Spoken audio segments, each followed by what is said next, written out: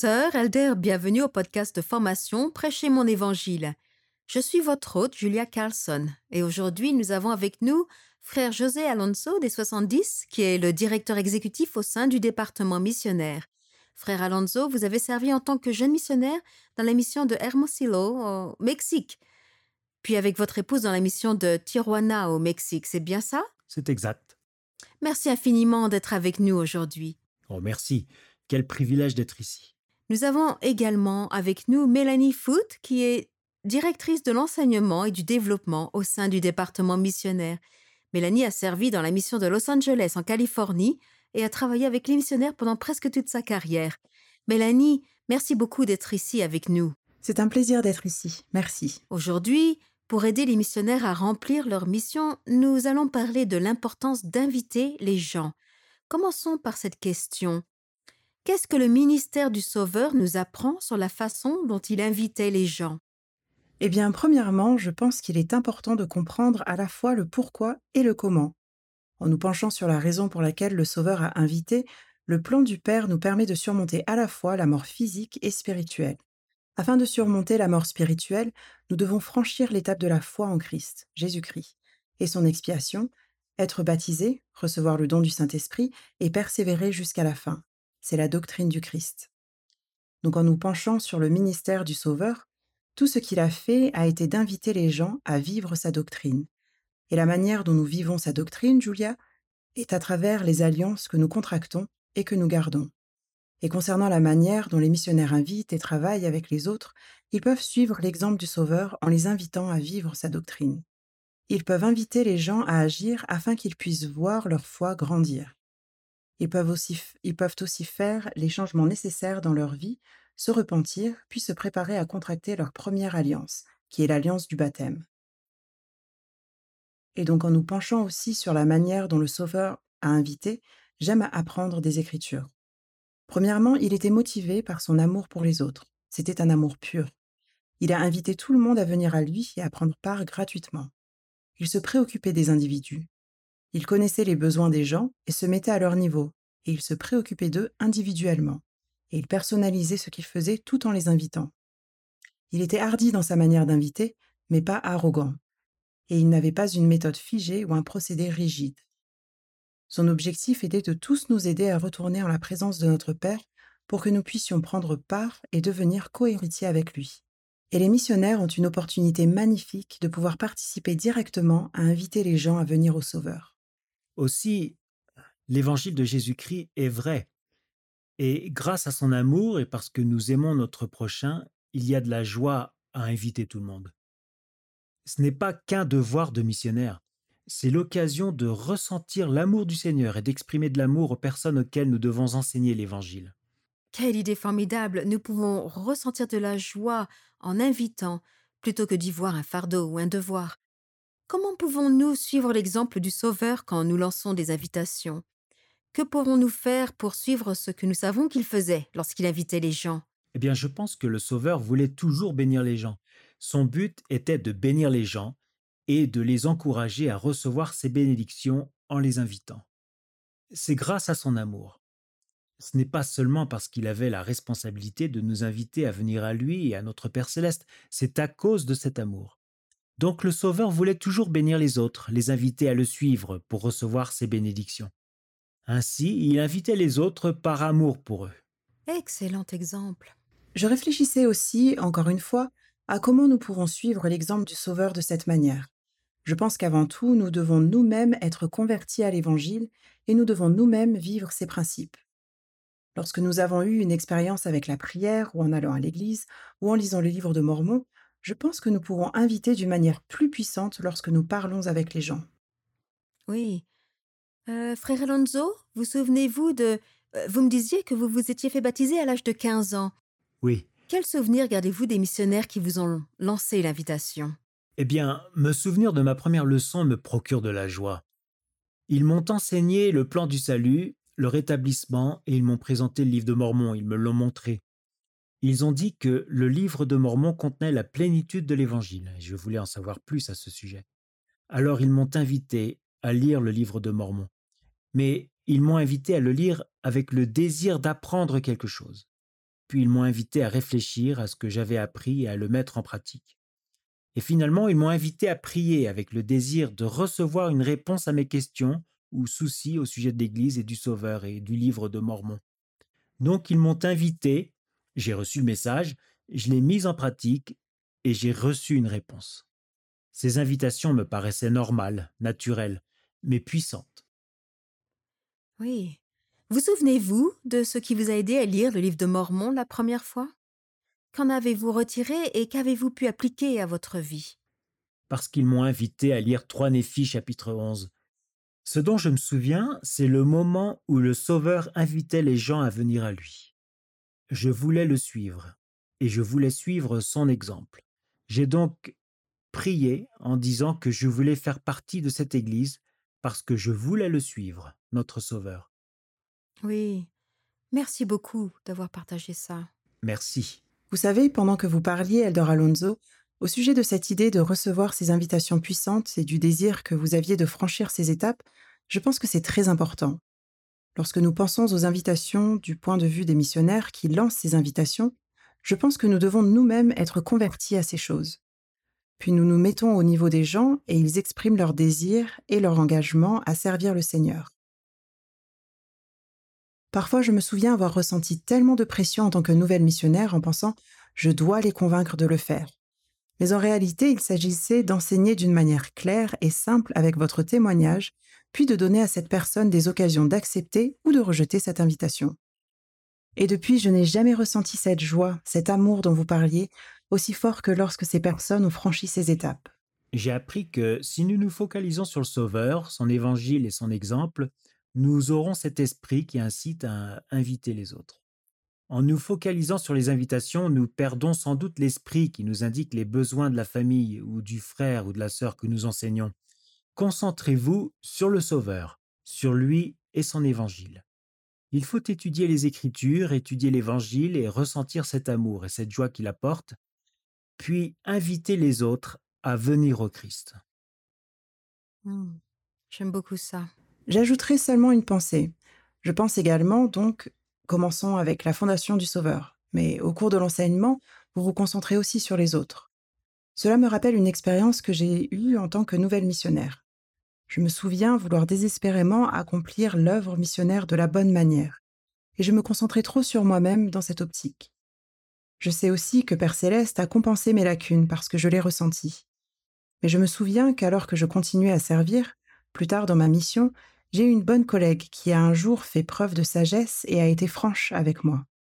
Nous avions enseigné une jeune femme et en sortant du rendez-vous, elle s'est adressée à moi. Elle m'a dit « Sœur Kotam, vous devriez peut-être travailler un peu plus sur votre capacité à écouter. » Au premier abord, cela m'a déconcertée, puis j'ai commencé à réfléchir à l'expérience que j'avais eue avec cette personne. J'étais probablement plus préoccupée par ma performance en tant que nouvelle missionnaire ou même était tombée dans une routine. Je me suis alors préoccupée de cette personne. Je l'ai écoutée, j'ai trouvé ses besoins et j'ai compris ce qu'elle recherchait et comment elle voulait accepter les invitations du Sauveur. Le Sauveur est la base. Ensuite, alors que nous nous concentrons sur les autres, ce qui est l'exemple qu'il nous a montré, nous aurons des occasions d'enseigner de manière plus puissante et aussi d'enseigner avec l'esprit. Et l'esprit guidera la conversation. Je pense que cet exemple est parfait, Mélanie. Vous savez que le manuel général d'instruction pour les membres qui partagent l'Évangile dit que lorsque nous invitons des personnes en nous basant sur leurs besoins et leurs intérêts, celles-ci sont plus susceptibles d'accepter notre invitation.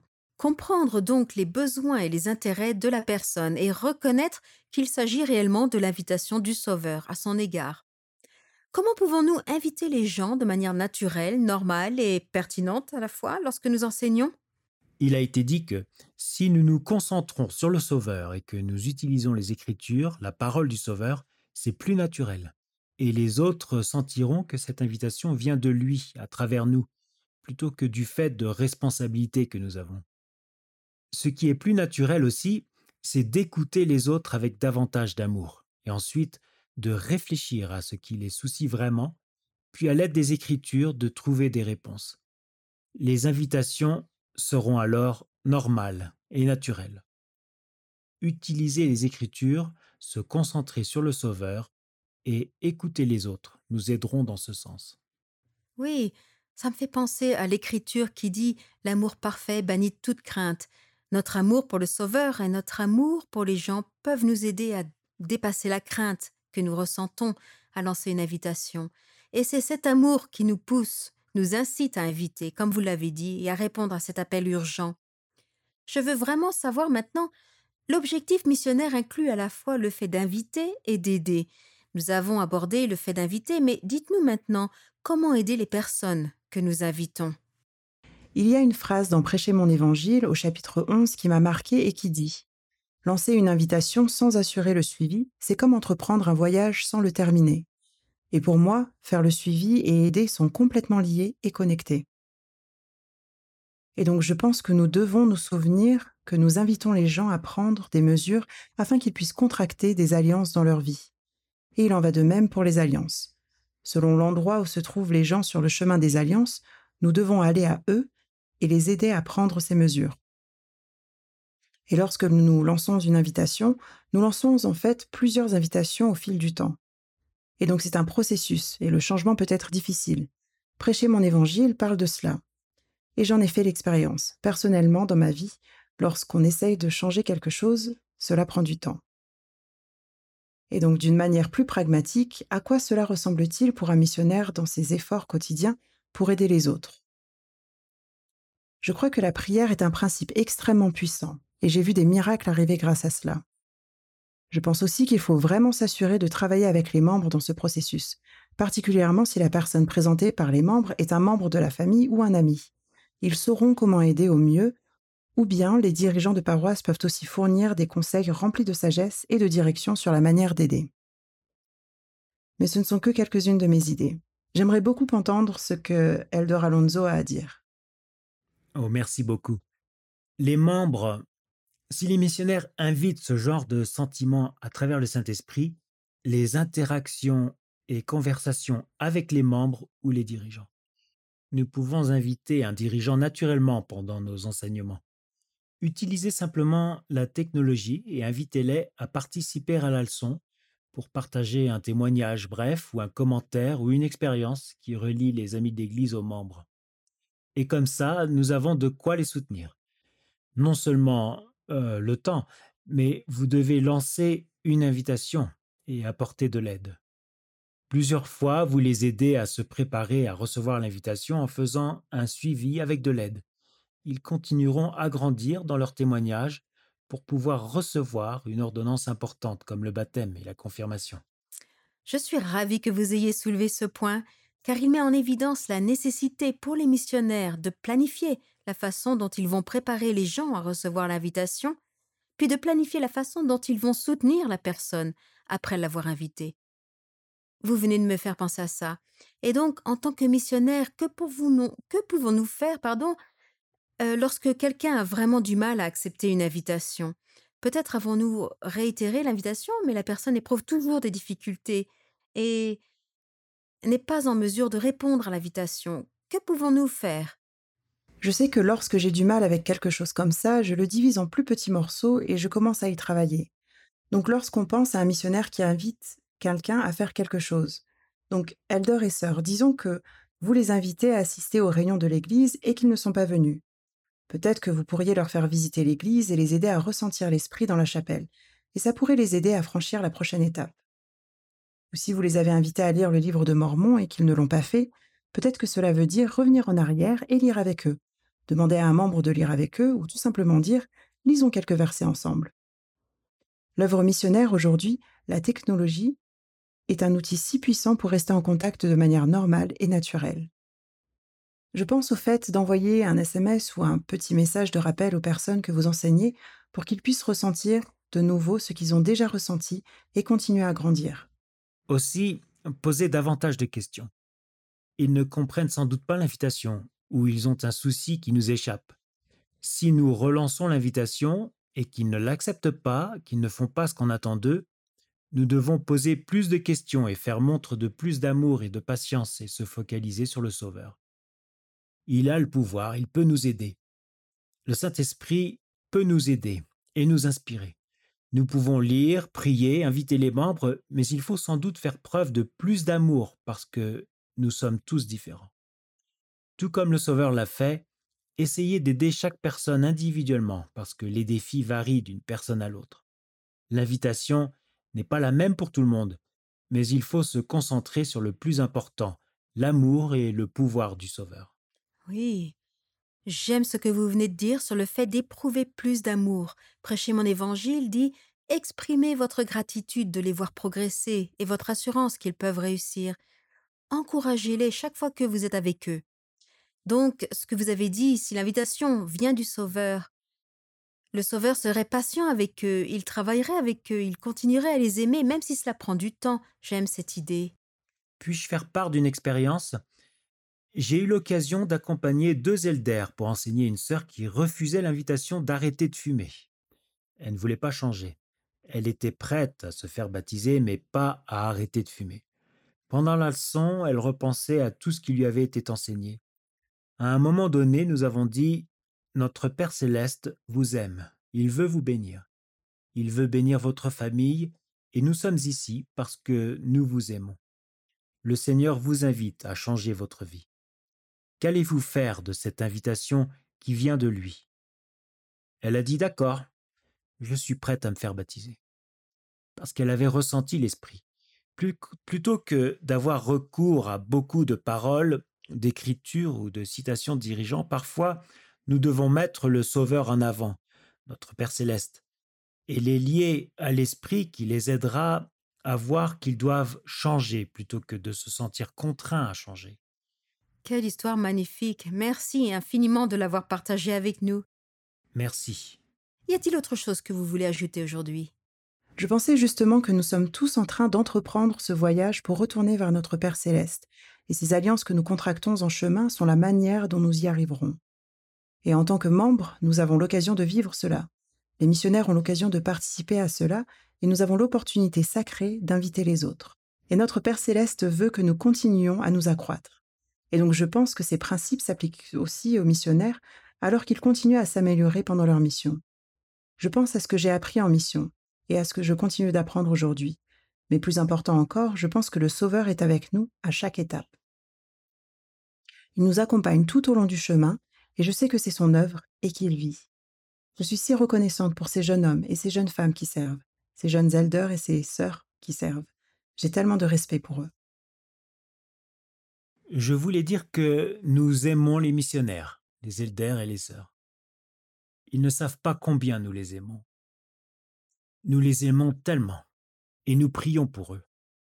Ce n'est pas simple, lancer des invitations est difficile, mais le Seigneur est là avec son esprit. Si nous étudions les Écritures, utilisons les paroles des prophètes et nous concentrons sur le Sauveur en exprimant un amour fort et sincère, nous aurons davantage d'expériences spirituelles. Nous lancerons des invitations plus naturellement. Chaque semaine, nous parlons du programme de l'école du dimanche ou de la prêtrise Viens et suis-moi. Ce n'est pas seulement un refrain, ce n'est pas qu'un titre. C'est une invitation du Sauveur chaque semaine à venir le suivre. Nous sommes à une époque où les missionnaires peuvent lancer des invitations sans crainte parce que le Seigneur les aime. Il les connaît par leur nom, il connaît leurs défis. Il est prêt à les bénir et à les soutenir. Merci. Merci beaucoup. Elder, sœur, merci de nous avoir écoutés aujourd'hui. Nous sommes vraiment reconnaissants que vous ayez accepté l'invitation à servir une mission et nous savons que vous faites un excellent travail pour aider à inviter les autres à venir au Christ. Nous vous aimons et nous prions pour vous. Nous savons que vous pouvez réussir.